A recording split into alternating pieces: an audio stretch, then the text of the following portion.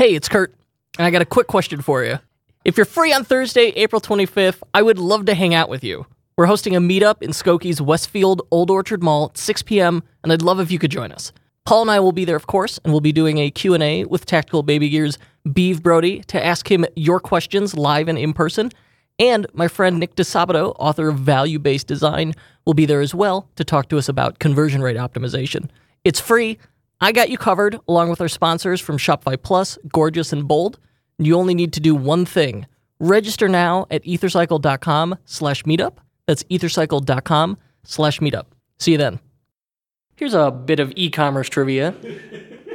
Did you know that 9 out of 10 UK shoppers will abandon a store using US dollars? Or that if someone leaves your store to use a currency converter, 2 out of 3 won't return? Not showing the default local currency might be one of the biggest contributors to your e-commerce bounce rate. And if you ship internationally, a multi-currency app is an absolute must. And the folks at Bold make the best multi-currency app out there. Here's why. It auto-detects where your customers are shopping from and shows them their correct currency, so you don't lose them in the first second that they load the site. And of course, it also syncs real-time with currency databases too, so it's always up to date. But it has a few other neat tricks as well, such as rate padding. So if you set it to sync real-time rates, but want to pad the conversion by a few percent, to make a little for yourself, you can do that too. It also supports vanity pricing, which I think is neat. So if you want all your prices to end in, say, 99 cents, it could do that for you as well. And it's got all those features, but best of all, it's free. So I can't even offer you a special extended trial, because there isn't one. Just go to the App Store and search Bold Multi-Currency. That's Bold Multi-Currency in the App Store. Additional support for the unofficial Shopify podcast comes from SEO Manager. You already know the benefits of SEO. The higher you rank in search, the more visitors you get, and more visitors means more sales, which means more money in your pocket. But how do you do it? That's where SEO Manager comes in. It helps Shopify store owners get found in search engines more easily, and it's trusted by thousands of store owners. No surprise there, it's equal parts power, innovation, and ease of use.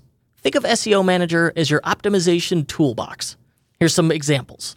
It can scan your site for issues, offer keyword suggestions, add structured data support, analyze missing pages and redirects, and even integrate with Kit, plus a ton more tools to help you be easily found in Google searches. Best of all, it's easy to get started.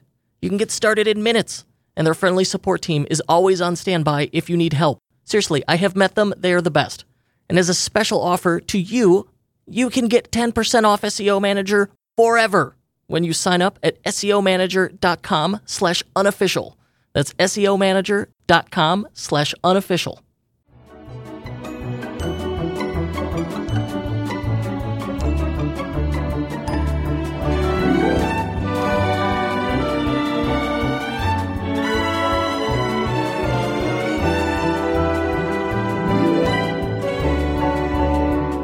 Hello and welcome back to the unofficial Shopify podcast. I'm your host, Kurt Elster, and today we are talking about not just making more money with your store, but making your store more profitable, right? So if you have a finite revenue stream, maybe the way to make more money is not to sell more things, but to make your business itself more profitable so you keep more of every dollar, right? There are two sides to every coin, more than one way to go about it, and this is a great way to do it, because oftentimes when you hear these stories of like, this business in 1 year grew to 8 figures, they're often not making money. Like, they very well could have lost money in the process.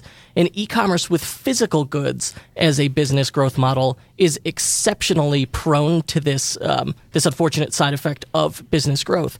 So joining me yet again, is my friend Austin Browner from Brand Growth Experts. You've heard him before. He is brilliant. He's also a fantastic guest because he also hosts a podcast that you should definitely check out, Brand Growth Experts. Austin, thanks for joining us. Hey, Kurt. Hey, man. Glad to be back. Thanks for inviting me back. No, my pleasure. You have a standing invitation. There's a few people who have standing invites. It is a great honor. Austin, you're one of them. But up front, I want you to plug what you do, because I personally don't necessarily know exactly what you do in the consulting side of your business. What the heck is Brand Growth Experts? Sure. So Brand Growth Experts is my business I started a couple years ago to help established e-commerce brands scale up profitably. And we do that in a couple of different ways. I have a membership, like a coaching membership, where I work with people one-on-one and help them come up with a strategy to scale up their advertising, to become more profitable, to hire a team. We got about 130 businesses in there right now we have a community, a forum, and then we do one-on-one work together through that. I also have a higher level coaching program where I work one-on-one with kind of larger businesses and work with founders to build the strategy to help them become more profitable. And that's something I've been doing for the last couple of years. And I've got an event coming up in February where we've got 10 businesses coming in for 2 days to focus specifically on this stuff, which is building a more profitable business and scaling profitably. So it's just 2 days of strategies and tactics to be able to do that. Oh, that's cool. A limited, small, one-on-one weekend workshop. I've attended similar events. We'll call them either like bar camp style events, or like our mastermind group once rented a house over a weekend, and we spent 3 days just like actively working on our businesses. And that act of just literally physically leaving your business and your routine can completely change how you see it. And oftentimes, like even just going to a conference, like someone will say something and I'll suddenly go, wait, why am I doing that way in my own business? And I'll write down, I don't take notes at conferences, right? I take action steps, right? Where I write down, like, this is the thing I'm going to do when I get back home. And oftentimes it's really just that act of leaving and getting outside your head that helps. It sounds like you do, you're not doing the hands work. You're not implementing things for people. You're giving them roadmap strategies, one-on-one advice, and I'm sure a bit of armchair therapy. Yeah. So when I'm working with people, what I'll do is help them find the strategy and find the right people to put in place to grow their business. So a lot of them are, when I say established, they're high 6-figure to mid 8-figure businesses. And they're most of the time, they need somebody to come in. They need to find the right pieces to help them grow. So it's like the strategy is very, very important. And then once you've got that, it's like, all right, who do we get in here?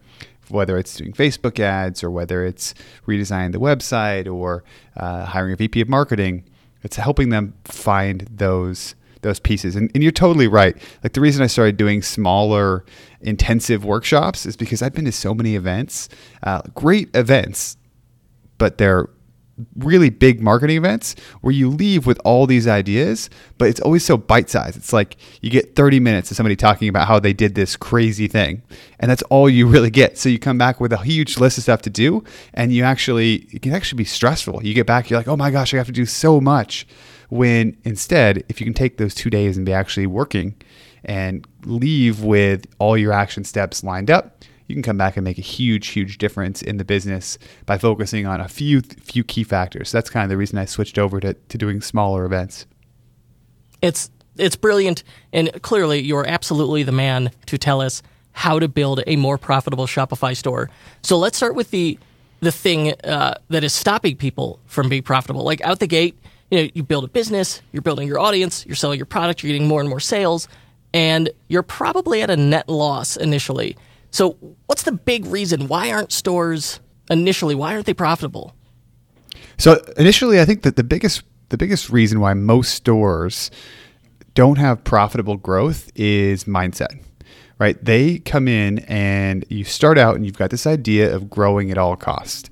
And I talked to a really successful business owner who won one of the Shopify competitions, and he was telling me about his business, and they've been doubling year in year, like every single year, doubling or tripling for the last 5 or 6 years. And this last year they ran out of money, and they had to go take a big line of credit, and they had to figure out their business got stuck because they just ran out of cash, and a lot of that happened because they weren't planning and they didn't have the mindset that they wanted to grow profitably. So the first real question that I like people to ask themselves is, what are the odds that your business is ever going to sell for a life-changing amount of money? And to really get real with that answer. because there are different types of businesses that you can be running, and those businesses, they don't look the same, and they have different strategies for success, right? So if you've never taken any money from venture capitalists or angel investors, you're in a position where you might not need the growth at all costs type of plan. If you're on the other side and you're kind of what I call like a moonshot brand, companies like Casper, Warby Parker, Four Sigmatic, those companies have taken money from the outside investors, and those investors need a return. So scaling profitably for them is sometimes it's off the table. The investors want growth as much as possible. But if you're not in that category, you don't want to follow the moonshot strategy. You want to figure out how to do this thing profitably, so at the end of the year, as a business owner, you can end up with cash in your pocket. You're financed well enough so you can invest in the business, and you have a plan that down the road you can either sell the business or keep it and run it a profit for yourself and slowly work yourself out of the business. So for me, the really most important thing is that you got to decide that you're going to grow profitably. And once you commit to that, you got to prepare for sometimes some potentially tough choices to get you to the point where you can grow profitably. I'm so glad you said mindset. Like there is so much about business that is reliant on your mindset. And I have experienced so many mindset shifts in the last decade. And there's like mindset shift one is choosing to start a business. A majority of people are employed. They have a boss. They go to work, and that's that. And that's fine. But it is really like entrepreneurs over time become quite a bit different in the way they see the world, the way they approach the world. And then within that, I think like with maturity, with growth, your mindset starts to change. So what you're saying is like starting out, you've got these two different but similar mindsets that lead to just like growth at the expense of profit. Exactly. So it's prioritizing growth over profit. Exactly. Yeah. Well, you know what it is. It's prioritizing growth over everything else, and that's the thing that with some of these brands that raise a lot of money, they need to grow and consistently show growth so that they can make a case for an exit down the road and a very quick one that can pay back the investors. But if you are running this business for yourself and you're running this business to provide for your family, and you want a business that will, that's going to be around for a while, but it's more of a business that is built to support your lifestyle, then you want to make sure that you're growing, but growing with profit in mind. And, the amount of profit in mind, you should be taking enough profit that you can comfortably invest it back in the business and also comfortably take some of that profit for yourself. I was terrible at this. When I first, like you said, like mindset wise, I didn't have any type of kind of financial profit goals when I first started out. I just wanted to grow. First couple of years, we did almost like 500,000 in sales and really ended up break even, no profit. And it's one of those things that looking back, nobody talks about this when you first start a business. The revenue numbers are a lot more sexy, but as you stick around and you work with a lot of different businesses and you realize that, I'm more impressed by a company doing $3 million and taking home, $750,000 in profit. That's really, really impressive than a company doing 20 million and bringing home the same amount. So no one talks about this initially, but it's something that mindset, if you decide this next year, you're like, I want to figure it out. I want to make sure that we are going to grow profitably. You can do it, but then you got to make some tough choices related to finances. So my step one is just to make the decision. We are going to be profitable. We're going to grow profitably. Step two then is what? Step two is to get your finances in order, right? And if you're going to scale up profitably, you need to have your finances set in a way that's going to allow you to scale and grow without taking on a lot of money. And first off, you need to figure out a market-based wage for yourself and for your team. This is one that most business owners are paying themselves way too little. And I've noticed that. It's like it's like a weird guilt. It's a weird guilt, and I think part of it comes from the beginning when you start your business and you might not have enough money to pay yourself a market-based wage, so you get used to maybe taking on a little bit less. But if you're ever going to get to the point where you want to move out of your business, the day-to-day, you got to think about what you would have to pay someone to replace yourself in your own business, and that is the market-based wage for your position.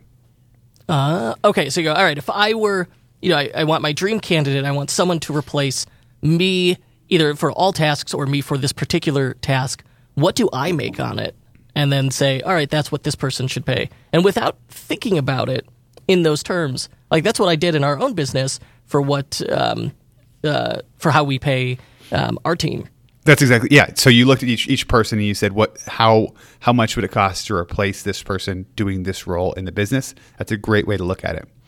And in some cases, it was like, what do I earn from doing this task? Okay, that's what I'm willing to pay. Sure. No, and I think that it's one of those. It's a little bit tough to get to an idea of what a market-based wage is for your position, because when you are, say you're running a business doing $2 million a year, an e-commerce business doing $2 million a year, well, as the owner and CEO, you're going to have a lot of different roles besides just being the CEO, right? You're going to be probably CEO. You're going to be maybe the director of marketing. You're also going to be HR. There's a bunch of different roles combined that you are going to be filling. And so when you're thinking about market-based wage, you're going to have to think about all those roles that you cover, how much you would have to pay to get somebody to do all of those things. And so chances are you're probably paying yourself too little. And that's okay, but you got to create a plan to get yourself to a position where you can pay yourself a market-based wage and then have the business profit on top of that. It looks really good if you're paying yourself only $30,000 and then the business is very profitable when you should be paying yourself $120,000. It seems like the business is profitable, but in really it's actually not a profitable business. You are just paying yourself very little and it looks profitable. Does that make sense? Yes. Now, a lot of businesses do, like you're proposing, all right, this is salary, and then the money either goes back into the business. The other way you could do it is pass-through, where you say, okay, this is the percent, this is the amount of money we're going to keep, and whatever's left over gets passed through to the owner. And that's like how an LLC is structured in the literal sense. Sure, exactly. Even with I would say looking at salary though, it's one thing you can should probably increase your salary. Just make sure that you don't get caught in that trap of paying yourself like $30,000, $35,000 when you really should be paying yourself $100,000, because IRS doesn't look that favorably on that. But so for people who are in this position, if you can't pay yourself a market-based wage yet without losing money, which when you're starting out, that's probably what's going to happen.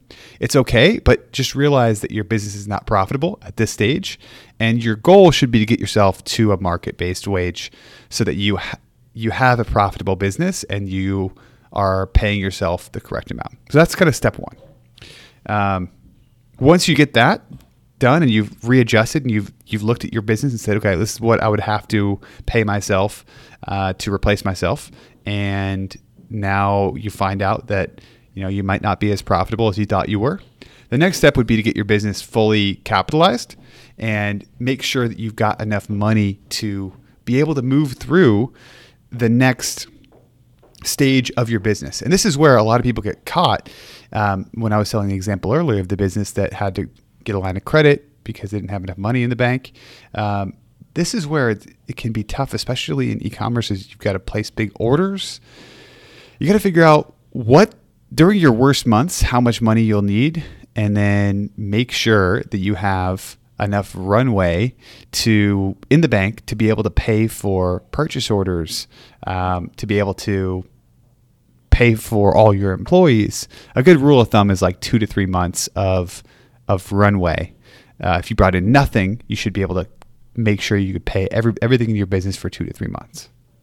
Yeah, until like maybe 8 to 12 weeks of being able to pay fixed expenses doesn't sound like a lot, but it is extremely unlikely that you will suddenly end up at $0 revenue for 3 months. So exactly. If there will be money coming in, that 2 to 3 month runway will actually be more like 6 months, even if you were in like a sudden recession or had some problem. But this speaks to the dark part of e-commerce, especially in terms of trying to make it profitable, is that you have to pay a whole bunch of money up front to get your goods to sell, and like developing new products is extraordinarily expensive. But so you got to pay a whole bunch of money to the warehouse. The stuff shows up, and now like you're sitting on this inventory, you have this asset, but the money's tied up in it. Then you sell it, only to then turn around and have to repeat the cycle again. And I've heard more than one merchant complain about like that vicious cycle. It's 100% a vicious cycle. It's very, very difficult. And it's where the number one rule of being able to scale profitably is just not running out of money. And this will help you not run out of money. You can figure out a way to just figure out what worst case scenario is and make sure you got enough money if that hits. and prioritize that, if that makes sense. So that's step one is, hey, love yourself, buddy. Pay yourself a living wage and make it commiserate to your skills. You as an entrepreneur, as a business owner, don't undersell yourself. You are tremendously talented for getting as far as you did. So pay yourself accordingly. Step two then is, all right, so that we don't have to worry, so that we don't run out of cash, keep 2 to 3 months operating expenses in the bank, which includes like, hey, what's it going to cost to replace products? Did I get that right? Step one and two? Okay. Exactly. So like, yeah, that's once you focus on that, you figure out what you need for the wage, your business fully capitalized, then you should start taking a look. One question that people always get is, should I hire somebody? How many people can I hire? When should I hire? These are questions I hear how do I know all when the I time. can hire? Yeah. How do I know when I can hire?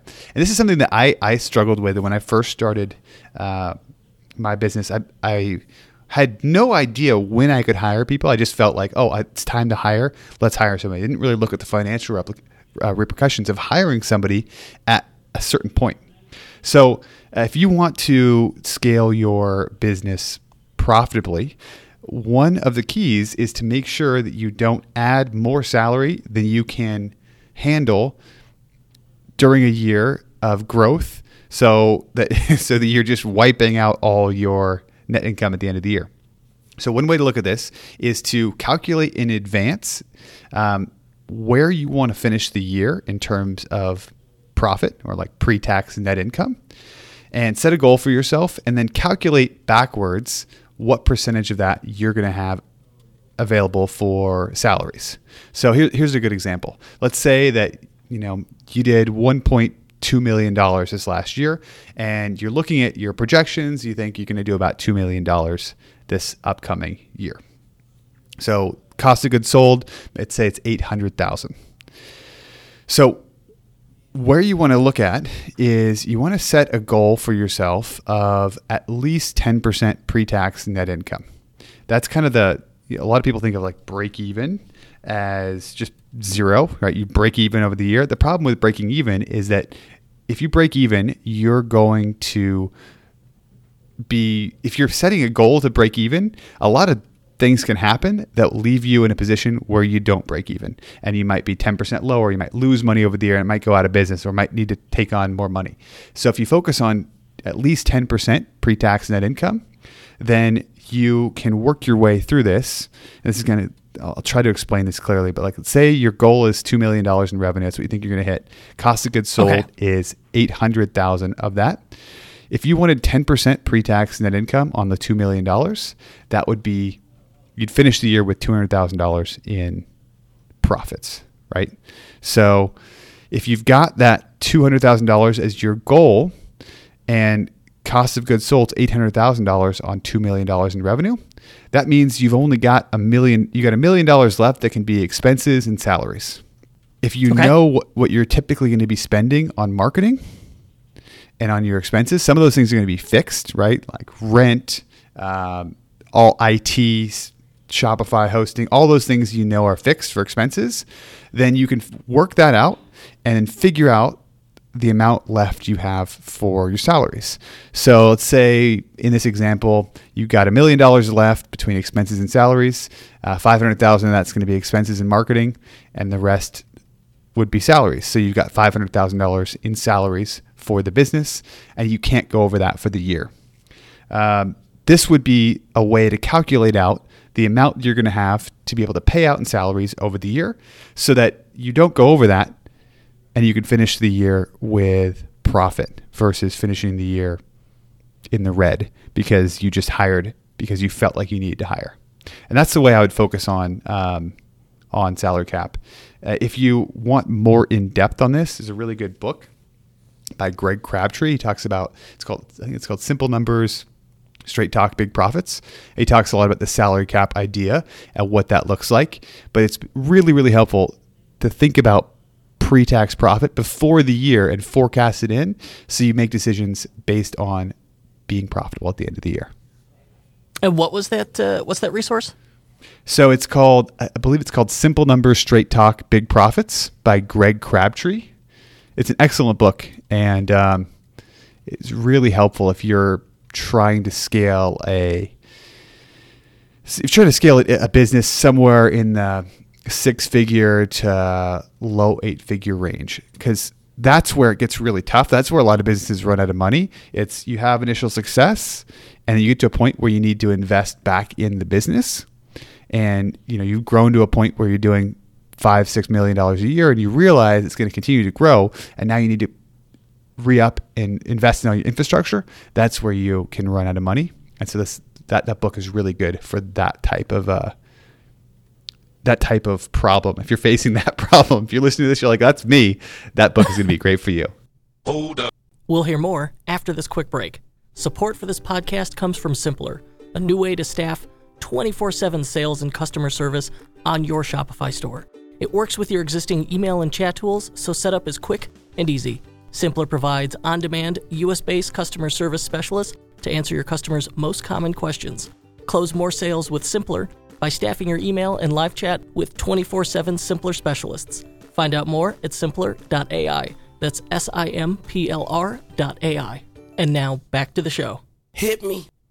So it's a good problem to have from the outside looking in. If you're like not at 6 figures yet, you're like, what the hell? Like, how could they complain? Obviously, like it's cash flow. Regardless of whether you're making 10 million or 100,000, cash flow pinching feels the same.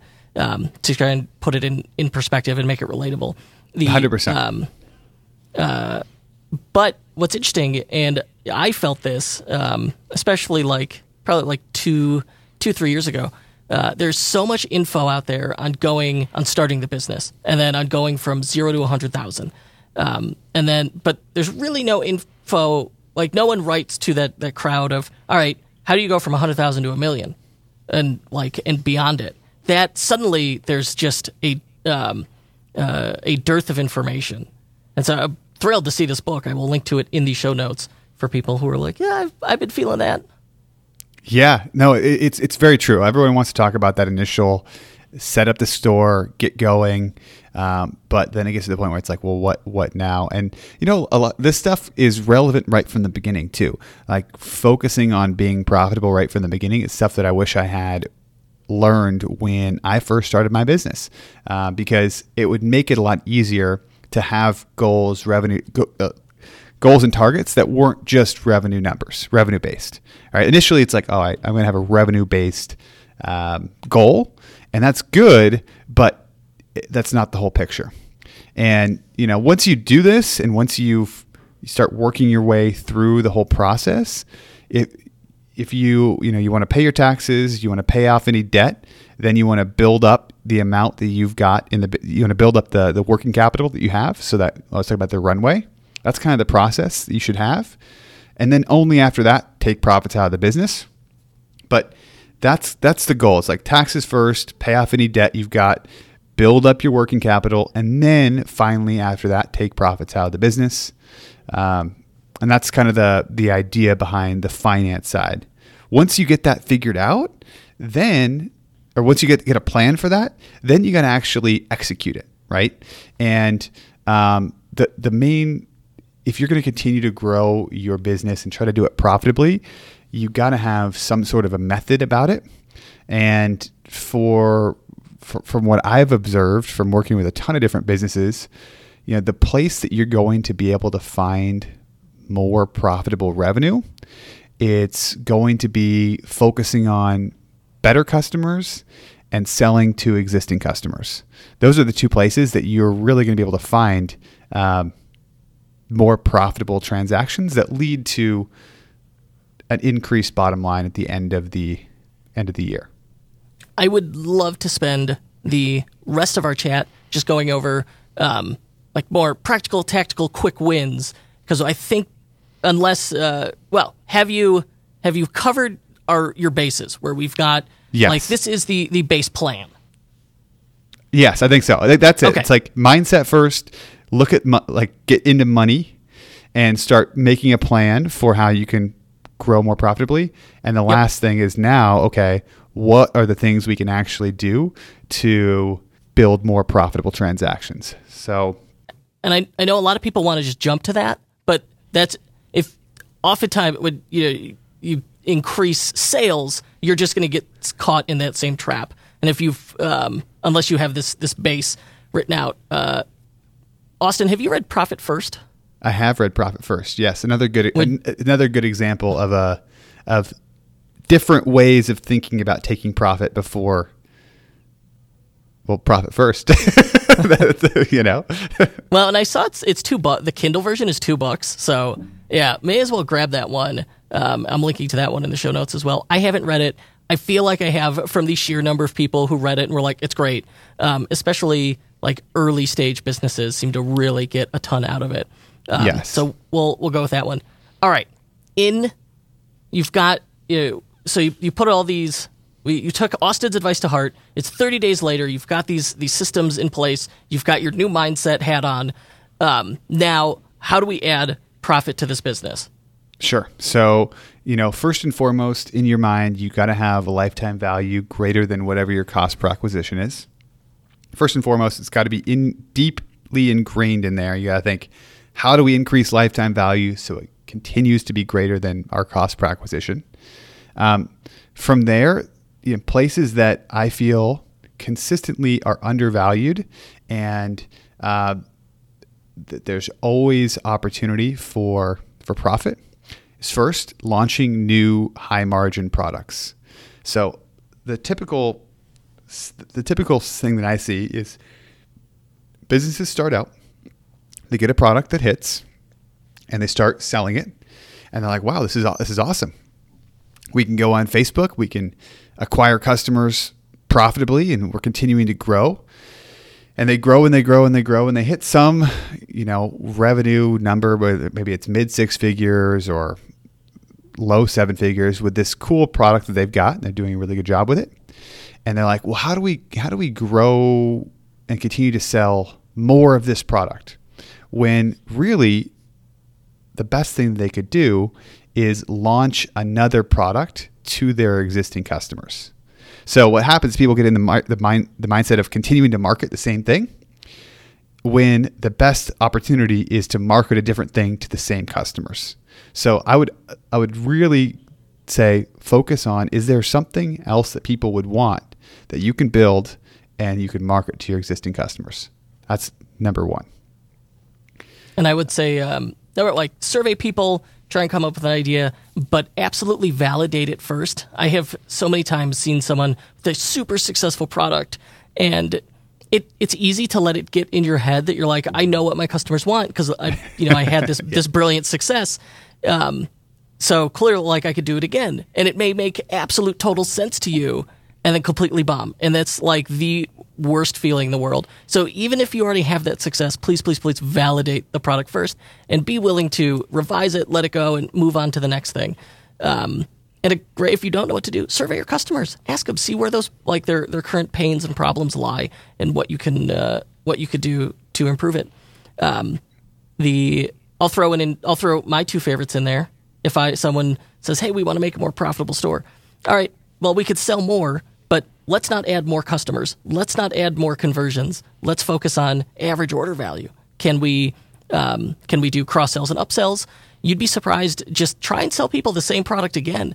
Like, a simple home good, like a keychain, maybe it's $10, $10, $20 for whatever this imaginary accessory is. But if I'm going to buy one, well, maybe I want to buy one for my wife. Maybe I want to buy one for other family members. So offer them, hey, get a discount. You want to buy another one at a discount? Go for it. Like, that could be just an easy, no-brainer way to add value.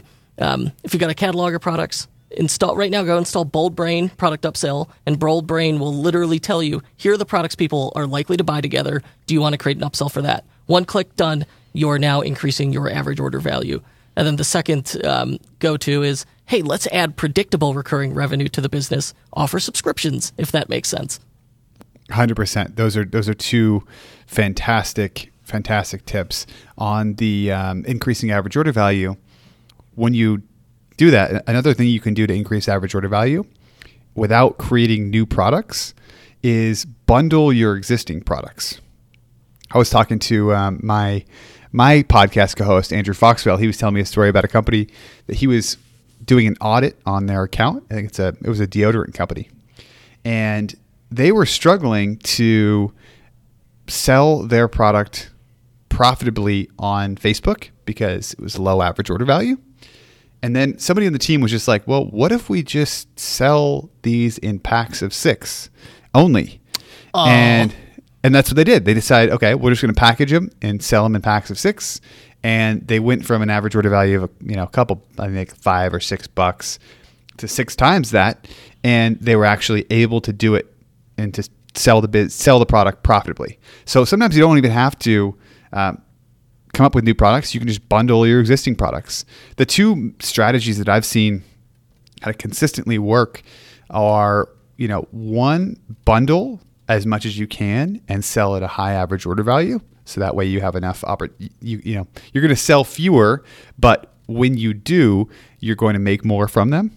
Or the opposite is sell a low price, not like free-ish, not really free-ish or low price sample that automatically leads into the next purchase. That's just like a no-brainer for somebody to buy. A lot of times you see this in skincare, right, where they'll give you like a sample for very, very cheap, knowing that it's a really great quality product. And if somebody gets it in their hands and they like it, then they'll come back, and the lifetime value on somebody in the skincare niche is really, really high. So those are two things you can do, and I totally agree with you on launching some sort of recurring revenue. You can't just launch recurring revenue on something that's not a product built for subscription, but sometimes you can rethink the way your business model works and add something that is built for subscription. You could do a consumable good is obvious. So like the deodorant one, you could do like upfront, you bundle, you get a 3-pack, and then all right, let's say it lasts a month. 30 days each. All right, every 90 days we'll send you another pack automatically. So you never run out of deodorant, right? Exactly. Like that's an obvious one. An obvious one. A less obvious one that I've seen be successful for people is taking a product that's not consumable and curating it and providing a curated experience in a subscription product. So the best example that I know of is Pure Vita bracelets out of San Diego. They're a company that sells string bracelets made in Costa Rica. That was their initial product was string bracelets, and they continued to come out with more string bracelets. So they had a huge product catalog. They did some jewelry, and at a certain point, they had the idea of, okay, we wanted to move into more of a subscription type model, but their business does not lend itself at all to subscription. It's string bracelets. So they said, well, what can we do?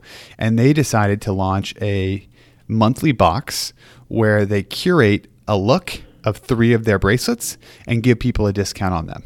So every single month, they have a stylist curate them, take pictures of how they look, and then you can sign up for, I think it's like 40% off, and you get all 3 of those bracelets in a curated pack with a little goodie that comes in every single month. So they took a product that wasn't consumable, that typically is non-subscription, and through curation, they turned it into a subscription product, and they have thousands and thousands of subscribers and that predictable revenue that for them, they can acquire somebody now at a much higher price point because people stick around and they stay on the Pure Vita box for months.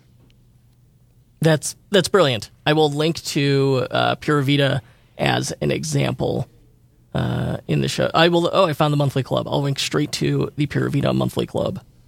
Take a look. It's very simple and something that, even if you didn't believe that you had a subscription opportunity in your business, you might be able to find an opportunity there. The one other big focus, if you're looking at this next year and you say, okay, we want to be more profitable. We've got a goal. We want to hit between 10 and 15% pre-tax net income on our revenue. So a nice, healthy business.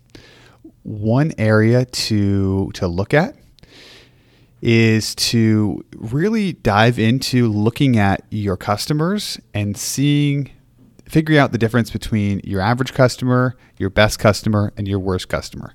You'll probably be blown away by I can almost guarantee you'll be blown away that your best customers are going to spend the vast majority of your profits going to be coming from a small group of your best customers. And the average and below customer is probably going to be losing you money or making very little profits on these. So one thing you can do is figure out what channels your best customers are coming from, what ads they're responding to, and start tailoring your messaging towards your best customer. A good example of this is Bonobos. So I don't know if you've ever been into a Bonobos, one of their guide shops. So I didn't know they had shops. I got a few Bonobos items. They're very nice. They're very nice, yeah, and they've got these really great shops in New York, Austin, LA. I'm sure there's one in Chicago. They've kind of popped up all over, and when you go in there, the first thing that you see are suits everywhere, because they realized that they've got a huge difference. There's a huge difference between their average customer and their best customer. Their best customer comes in and they will totally overhaul their wardrobe, and they'll buy 3 suits, shirts, pants, and spend $5,000 to $8,000 in just one go overhauling their wardrobe. So when they rolled out their guide shops, they said, okay, we're going to focus on our best customers. So when you go in there, the experience is great. You go in, they can measure you, they find the right clothes for you, and they'll get you all set up in a suit or other clothing as well. But the main focus of that guide shop is to get the high value whale customers to have a great experience and place an order with a very, very high average order value. So you're not seeing many shorts in there. You're not seeing many swimsuits.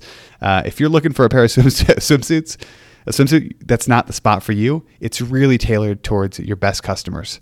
And that's where you're going to find a lot of your profit is going to be figuring out what channels those people are coming from, what products they're buying, and maybe cutting down on some of the marketing that's bringing in the low value customers and increasing the marketing for the people who are higher value. I love that you gave us the initial idea of, hey, just get better customers, stupid. Like it's easier said than done. But then you totally gave us the method to do it is look at your products and figure out, all right, which of these products bring in the customers with the highest lifetime values? And I think that's really what we mean when we say the best customers, right? That is, yeah. And oftentimes, where I see some of the issues with our marketing space for a while, there's a couple of years there where it was just everyone was talking about free plus shipping offers, and it's huge. Every conference you went to, people were just shoving that down your throat as the way to grow. The problem with that is oftentimes the people you attract with free plus shipping offers aren't the customers that are going to be high lifetime value customers. So if you're running a free plus shipping offer, or you're running an advertisement with a steep discount on Facebook and you're bringing in a lot of people, just go in, look at your transaction data and try to figure out, am I bringing in the people that are that have high average order value, that are going to come back and make repeat purchases? Or am I bringing in customers that are just inflating our revenue numbers, but not giving us any profits? And that's more common than you'd expect from quote unquote winning offers, that they might not bring in that type of customer that will lead you to being able to end the year with a nice hefty amount of profit in your business. Okay, final question for you. The one that it's a tough one. Give us a guideline. How much should you spend on marketing? How much should you spend on marketing? No, I still don't know. This is a great question. This is a great question. And the reason we talked so much about money and finances earlier is because you need to have a marketing budget, but your marketing budget, if your marketing budget is pushing you into the red every single month, that's not sustainable. So the way that I look at it is this, and you'll hear a lot of people right now in our industry talking about you should spend 20% of your revenue on marketing, or you should be. That's a really common thing you've probably heard. I think Digital Marketer's been talking about that. Ezra's been talking about that. So when you are doing financial forecasting and you're looking forward over the next year, I would take a look at, get yourself profitable. That's step one. Make a forecast that allows you to end the year with 10% pre-tax net income, at least. And then within that, build in your marketing budget for, my recommendation is somewhere between 10 and 20% of your revenue going towards marketing. That's what I've seen kind of consistently be a number that is sustainable to be able to grow the business profitably, and enough to actually to scale it up. What's going to happen though is that if you're in a position right now where you're breaking even at the end of the year, you're breaking even or losing a little bit of money and you're not paying yourself enough, it's going to be really hard to get to a level where you're spending 10 to 20% of your revenue on marketing. So you're going to have to just have some patience here and set some of these things as goals, and don't immediately go to 20% of your revenue as marketing spend.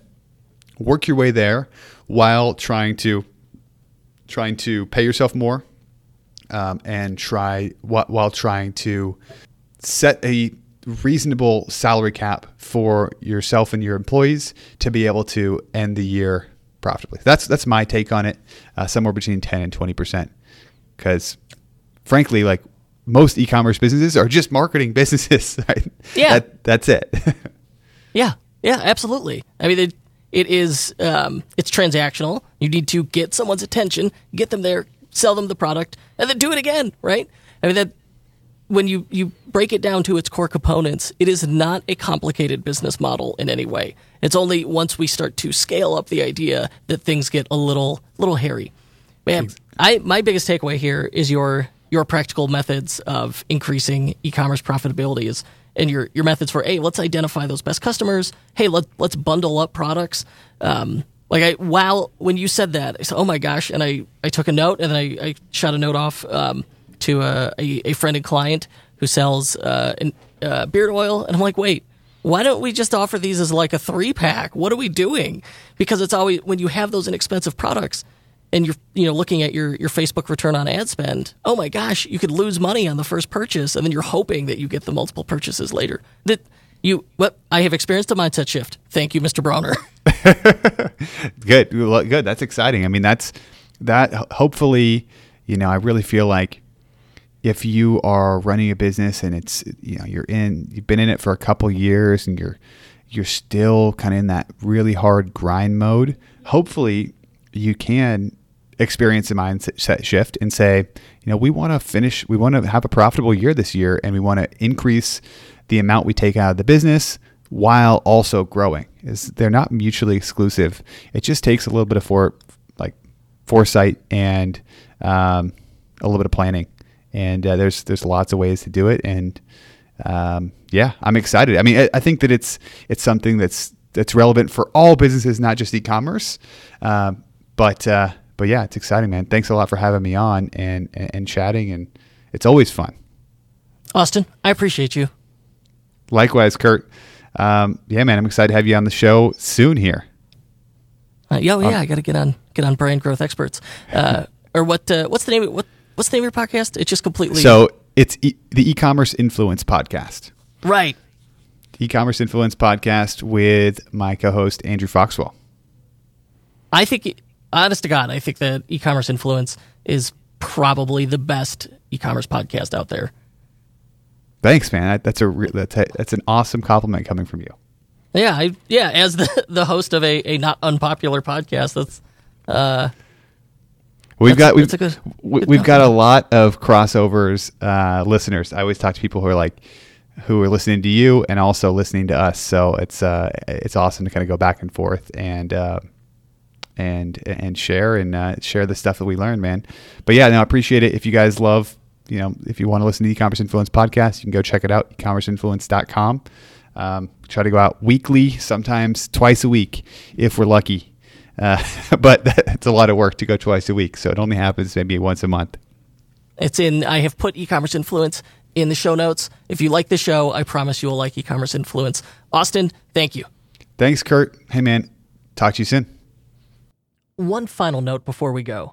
I wanted to remind you about the one Shopify theme my agency has used more than any other.